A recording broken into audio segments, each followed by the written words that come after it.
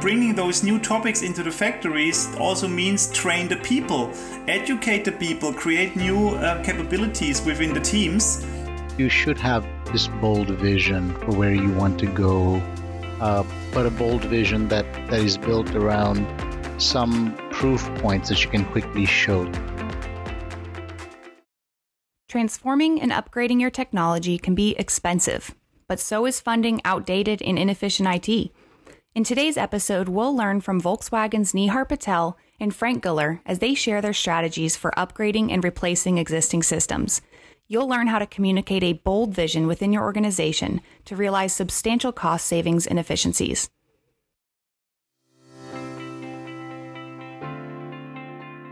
Welcome to AWS Industrial Insights. I'm your host, Caroline Lawrence. With each episode, we bring you an inspiring leader with practical advice to help you solve your toughest business challenges. Because we believe that sometimes all it takes is one big idea or one piece of wisdom to change your business forever. So thank you for listening, and we hope you enjoyed today's show.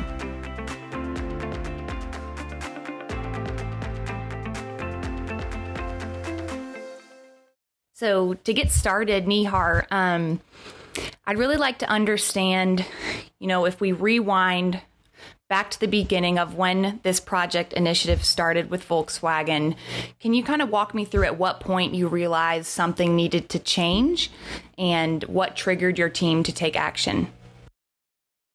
Yeah, no, that's a great question. And there's probably not one single big bang element that caused us to progress to the direction we've taken.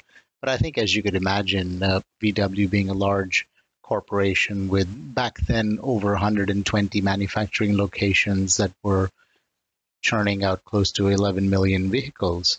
And over time, each one of these plants creates their own sort of IT structure, and everybody continues building on that. And what you end up gaining, of course, is that plant level autonomy, but what you lose is the ability to work across all of your plants from an IT infrastructure standpoint. And as we were looking at our business and looking at what's happening in the world of digital plus the upcoming elements of cloud, it was quite evident to us that if we were going to make a change and really drive efficiency into our system, take productivity improvements, take cost out, we had to really take a leap. That was something that was a very bold move that was necessary.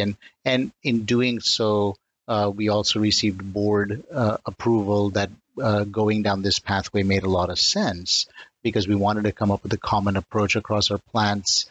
And also we realized very quickly as we started going through that journey that this is not a solo journey. It's going to require people to walk with us. And so we had to come up with new friends and partners who were going to help with us. And AWS was one key partner who we identified early in the journey. And then we've also got Siemens as another partner from an integration standpoint. And our initial focus was our production system. So we have something called the DPP, Digital Production Platform. And then with the long view always that we were going to bring across the rest of the core of our company, for example, logistics, supply chain, purchasing, all other elements would require the same sort of TLC. But we had to prove that case out with a production platform, and that's where the partnership with Frank comes along. Yeah, absolutely. And can you talk a little bit too about what you mean by the challenges with having all of the various IT systems running independently at the plants, and how does that affect the company's efficiency overall? Yeah, I think let's present the most chaotic of pictures. You have a single plant that's able to communicate within each other, or maybe one or two plants are able to capture certain communications going on in terms of, hey, this thing is working here, this thing is not working here, we have a solution, why don't we pass along the solution to you? But that usually didn't happen from a planned standpoint, it happened per chance. And so if you're maintaining multiple systems, multiple individual protocols, multiple people doing things on spreadsheets rather than a more singular way of doing things, it may all work fine at individual locations, but it creates those levels of inefficiency. So you're supporting through cost, through people. You're not able to actively look through and figure out where errors are taking place and quickly fix them. So you're continuously firefighting. And those are just simple examples of what could go wrong. And maybe Frank can provide a little bit more detail on what he was seeing also from the plant side.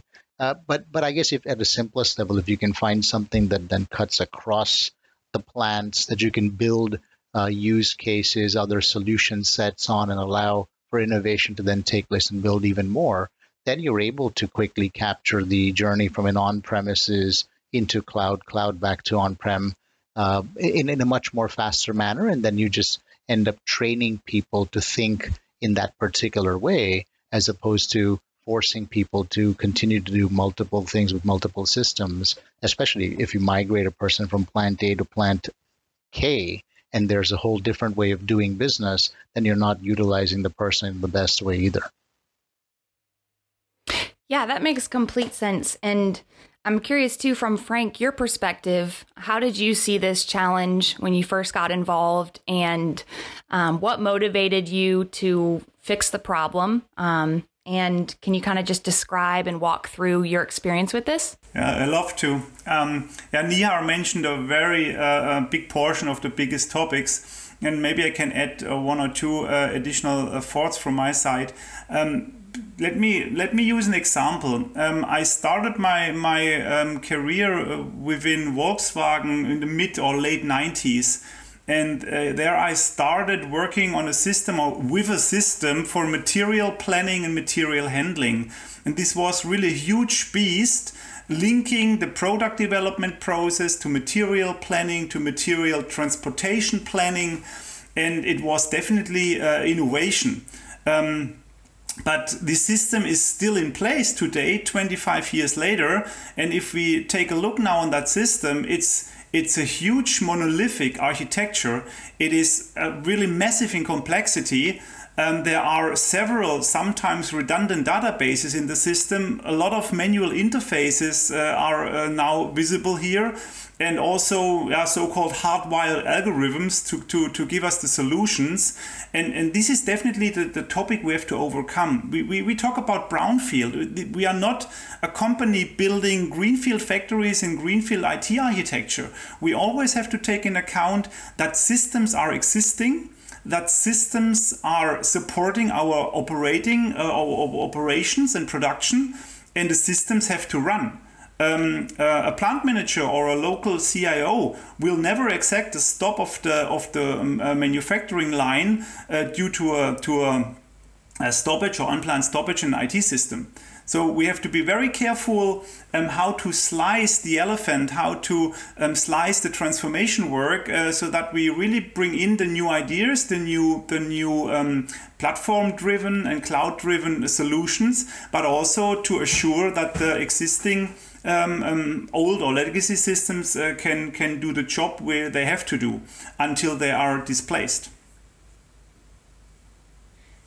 Yeah, that sounds like an extremely fragile, complex initiative to take on. And I love that you called it slicing the elephant. I think that's probably the best analogy I've heard for legacy systems so far. So that was a great way to describe it. But if we look at the broader industry, Doug, can you help us understand, is this common across other industrial types of companies, or would you see this as being unique to Volkswagen?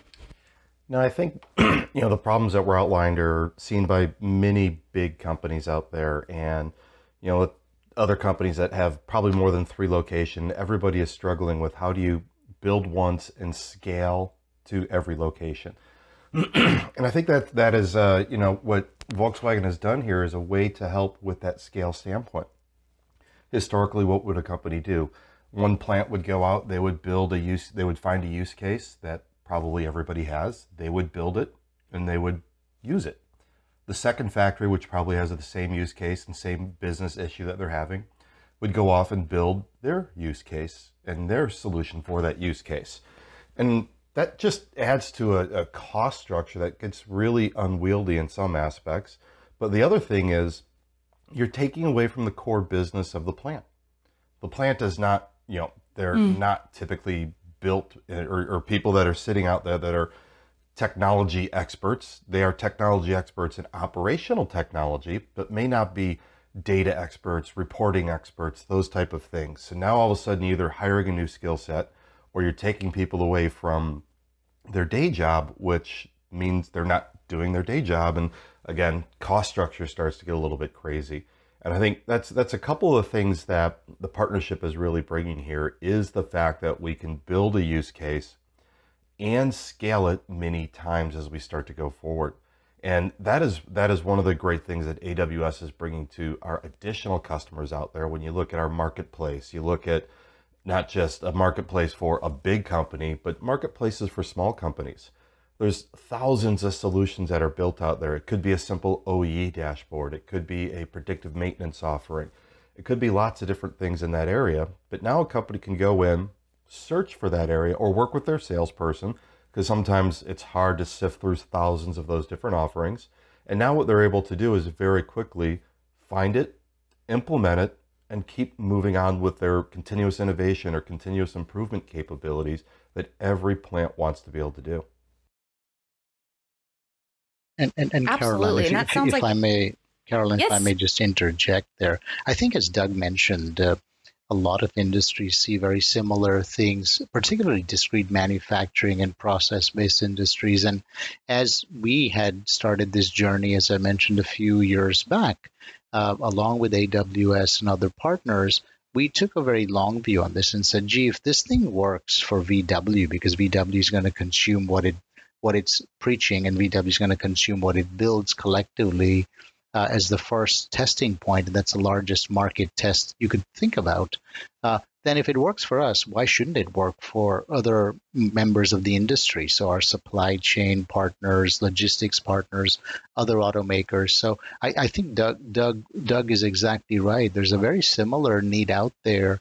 And if we can collectively provide not just to VW, something that works for VW, but then find a way of providing this to a broader element of the automotive and other discrete manufacturing industries, that's always been part of our long view vision on this topic. Absolutely. And if I would consider myself, let's say, a paper manufacturer or some type of manufacturing company that has multiple factories around the world, I'm just curious, where in the world do you start with this? And how did you, Nihar, decide which use cases and mission-based projects to start on right away? Yeah, I think it's not certainly one person who does it. I mean, I think Frank is probably much more involved in this journey.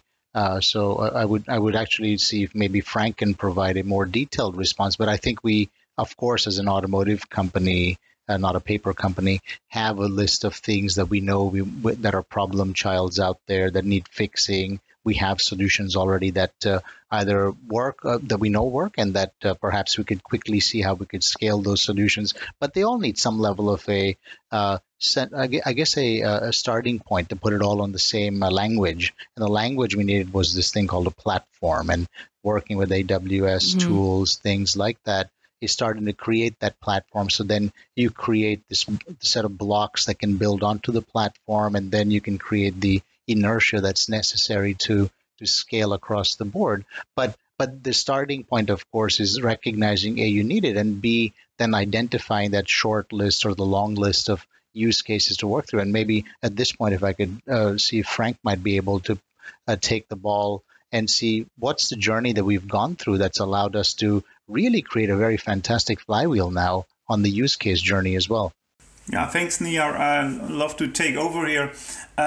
And I think before we select the partner, where to start, the very first question to be answered is, what is the purpose? What is the common understanding of our target picture we want to achieve? Without that picture, people will really easily stay to the given world and to the status quo and will not change much. So therefore, first thing is really describe the urgency for change and describe the new structure, the new architecture. Why do we change the whole setup of our IT system and infrastructure?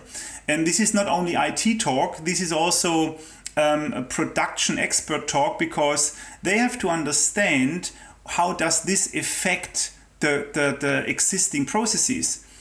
give you an example, because if we have, for example, traditional quality assurance or control processes with maybe masses of people checking cars, checking parameters and so on, and you start talking about, for example, industrial computer vision systems that are automatically check for parameters and for quality topics, then that's a change. That's a change of the organization. That's a change how people have to work.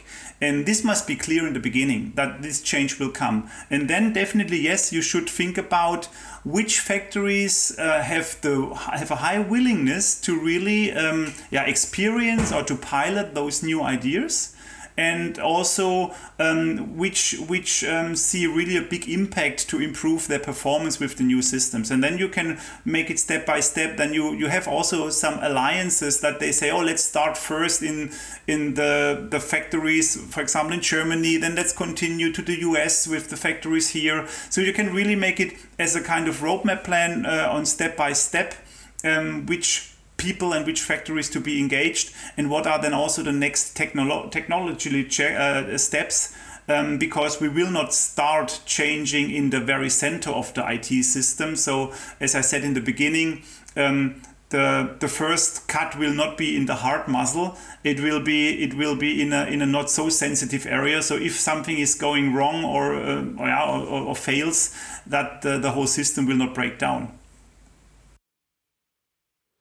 Yeah, and you bring up a really interesting point that this is not a one-person job, for example. This is, it sounds to me like you built a rallying cry within your organization of advocates for this change, so that it wasn't just one person or one team who's advocating for it, but rather multiple different roles from various parts of the organization. And I think that right now, especially given, the skills gap within this industry, is critical to managing the cultures within the organization. So I'd like to understand, as a leader, how did you build that rallying cry, and how did you create advocates to fight for this change and be willing to work through it even when things didn't go well?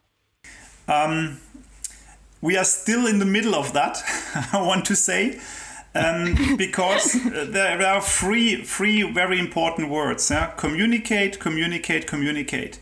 We have to talk about it, and we have to really show the impact of our change. In the beginning, people quickly ask, oh, you spend so much money and so much resources to do that change, but only a tiny impact is visible on the controlling, on the finance side. Yeah, and that's true. In the beginning, the apples are not that big you will get from the apple tree, but they will grow. And Nihar mentioned the flywheel, and we know the flywheel is turning now quicker and quicker, and the apples grow. And the appetite is also getting bigger and bigger, and therefore you have to talk about that. You have to show the pilots, you have to show the impact and how processes will change, and then people will ask for it. And you are on the winner street, on the winner road, if people really run to you and say, oh, come on, give me this new application, give me this new stuff, I want to have it, I want to apply it in my factory. And if you're on that road, then you are the winner.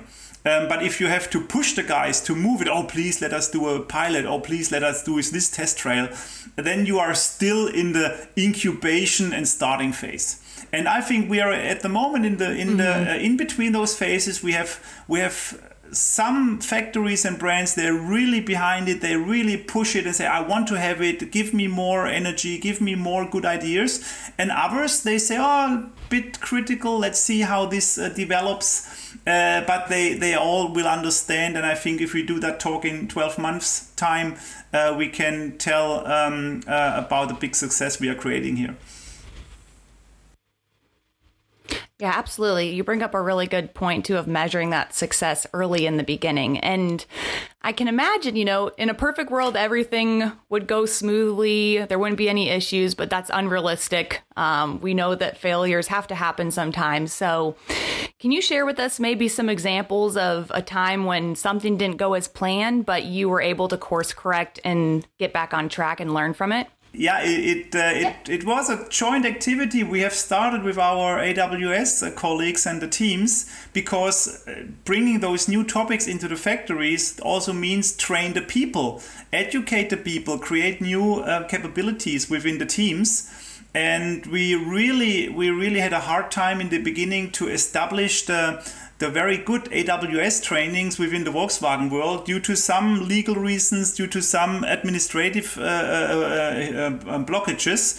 And it really was painful to see the trainings are available, and there is good content we can deliver to our people, but there are some administrative blockages that will stop us doing the trainings. And it took us much too much time to start those trainings, but now we are full on track. We have the training started. We have I think over, I don't know the number exactly, but over 500 people now full in the training, and this number grows day by day, to really educate the guys and all the teams with the new content. Yeah, that's really interesting. I think it's great that you focused on educating and training the workforce before bringing in all of the new change and the technology and where the company would be moving. How did you choose the right training, and how did you make sure that it would be effective in teaching them going forward? Here as well, AWS was a big help, because they know the content, they know the technical elements, and creating our first applications and creating the first platform services, so to say, it was very obvious which are the first elements. So using a lot of the existing elements in the AWS world, combined with additional new content from our side, talking about connectivity, how to link our real machine world to the virtual world.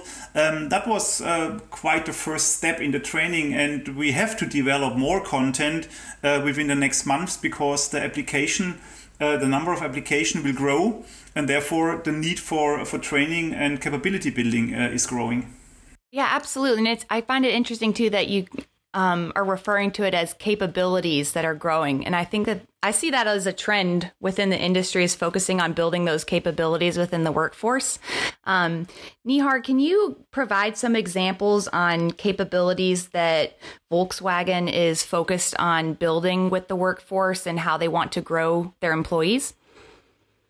Sure. I think one of the most critical capabilities we've certainly as a company identified is the ability to continue building software skills. We want to transition ourselves from not just being a hardware company, but more and more be in the software world. And there could be no better partners to learn from than, for example, AWS. And we set up joint operations in Berlin and a couple of other locations where we're sitting jointly with the teams to think through the industrial requirements, think through the coding requirements or the solution requirements, and then working together to build the expertise that are necessary, as one example where we can learn very collectively from the best in the world. But also at the same time as that's going on, we have invested as a company in building more education and training around software. So there's some additional partnerships we've created where we will bring in people, give them the right level of education, just using, for example, coding and software is just the core example here. But also at the same time, we are leaning into our own organization, because as VW, we have a significant number of what we call partner companies, and one partner company is MHP, who are experts in doing stuff that Frank has been describing, and we're now muscling them up to see how they could provide a little bit more development ops, DevOps skill sets. Again, things that we instantly don't have within our normal operations, but we know they exist within the rest of the family, and are building it through the joint work that we're doing with AWS, but also very rapidly building through our education processes and other partnerships, because we recognize that this is a great opportunity. You have to really move at speed, and if you sort of take the normal journeying point, we just will be trailing significantly. Yeah, that makes complete sense, and thank you for sharing that. It's really interesting to hear how various industrial companies are prioritizing the capability building within their workforce. But now I would like to transition to looking at this entire conversation from a leadership perspective, and Frank, my question for you is, what did you learn about yourself as a leader, and what did you learn about approaching this challenge as you worked through it? Was there anything that surprised you? And, how can our listeners who are possibly going through the same challenges benefit from what you learned? I think there's a lot of I could share here. Let me pick the one or two core learnings for me. One very, very new experience and big learning was working together with the AWS teams, going through the press releases for the future and also for the working along a narrative.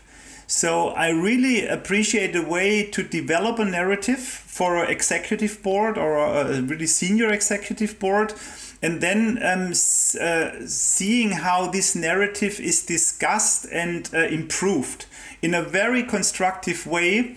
And with rules like senior talks last, or really very constructive discussion within these rounds. That was definitely a big learning in this specific project setup together with our partner AWS. So I like that very much, and I hope that I can bring this experience also into the VW world, and we can see it. That is, it's getting more and more common to our colleagues as well. A second learning is linked to the communication topic I have mentioned before. Having such a big project in mind and in the execution process, you can never communicate too much. It means you have to talk to all the partners, to all the stakeholders, and you have always be aware that information is misunderstood, and you have to be alert that misunderstanding has to be clarified or sorted out. I think that is really a big topic as a leader, to foster that communication, to bring the right people together, and to always align the departments and the stakeholders again to the joint target picture. Because we have so much distracting activities around us, crisis, coronavirus, other stuff. There are shortages of some material. There's always the chance that you lose the track, and you have to take care that the track is visible, that people have understood the track, and if there is a bypass or maybe a hurdle you have to go around, you have to communicate this as well. So I want to say 50% of my time is definitely talking to people, bringing them together and giving the right messages to them. You bring up a really good point about the communication. And I'm wondering, when you mention communication, I think of all the various different ways we communicate. Sometimes it's through email, or if you're texting a colleague or calling them on the phone. Can you talk a little bit about what types of communication you're referring to, and did you choose to speak in person for specific reasons, or would you defer to an email? I'm just kind of curious, how did you choose the right avenue of communication? Okay. My planned world or ideal world would be that we have interactions in small groups, so that the people can really face each other and really have an exchange on the topic that is planned.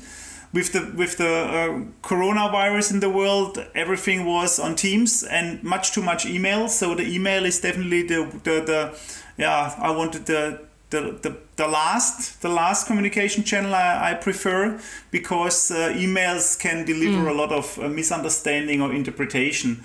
Therefore, the spoken word face to face is definitely the best one. And I'm personally a big fan of small workshop sessions, like the sprint approach. If we talk about agile methods, that we say let's work on that maybe one day, very focused, very concentrated, but then it's over or it's done. And not only this half an hour meetings jumping to 20 topics within 1 day. That is not that effective.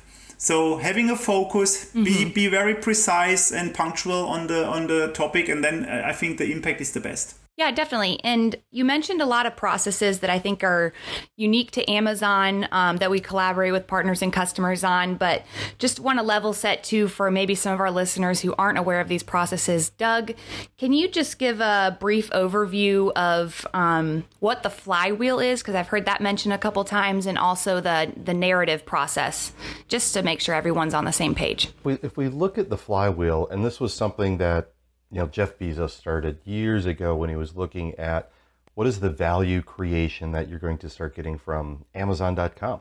And he said, if I can get the best selection, I'm going to get more customers. So that's two cogs in the flywheel.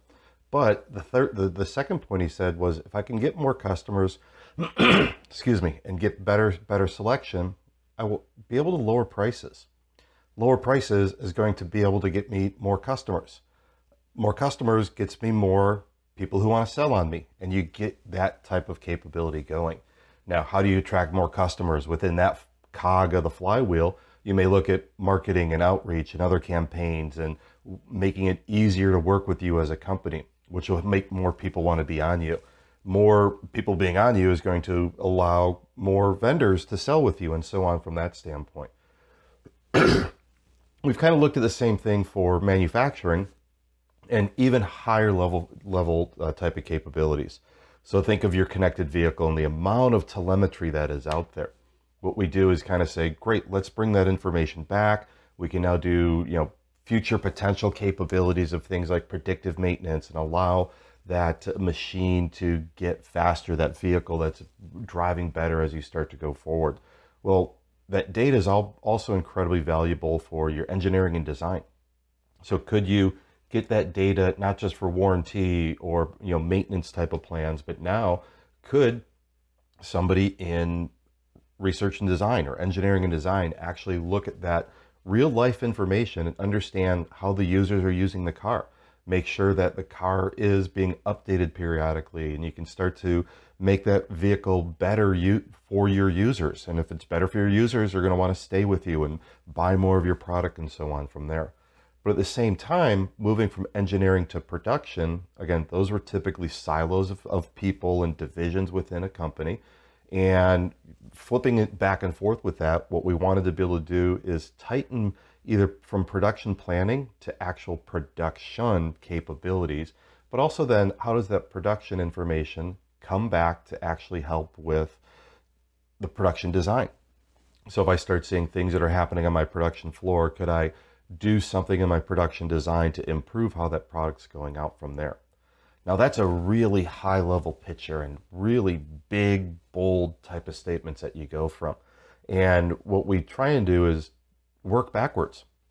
So one of the capabilities, and Nihar, I believe, mentioned this a moment ago, is building out a press release. So let's look at one or two of these really specific use cases and take a step back and outline, what does this mean? So looking at it and building a document, just like you would build a document for the Wall Street Journal or for the New York Times or whichever newspaper you have locally. Now, I'm not saying we're going to build that press release and send it to them. That's not the case for that. But what it is, it's a case to build that document and everybody agrees on it. Once everybody agrees on it, now you have a project plan. Our issue is X, and we did Y to actually build and solve that capability. And it's a really unique way to look at solutions and offerings and capabilities within a customer that a customer typically may not look at. You define who the customer is, and sometimes, like with a VW, you may have 2 or 3 or 4 different levels of a customer. You may have a line worker, you may have a plant manager, and ultimately you have the person who's buying the vehicle. So how do you look at those and what the nuances that will be affected by what you're doing with those different end users or end customers out there in mind?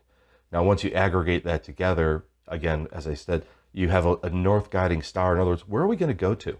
But we're kind of finicky, not really as this is the first step, the second step, the third step. As we all know in a journey, you may have to take a step to the right versus a step to the left, but you thought you were planning to step to the left.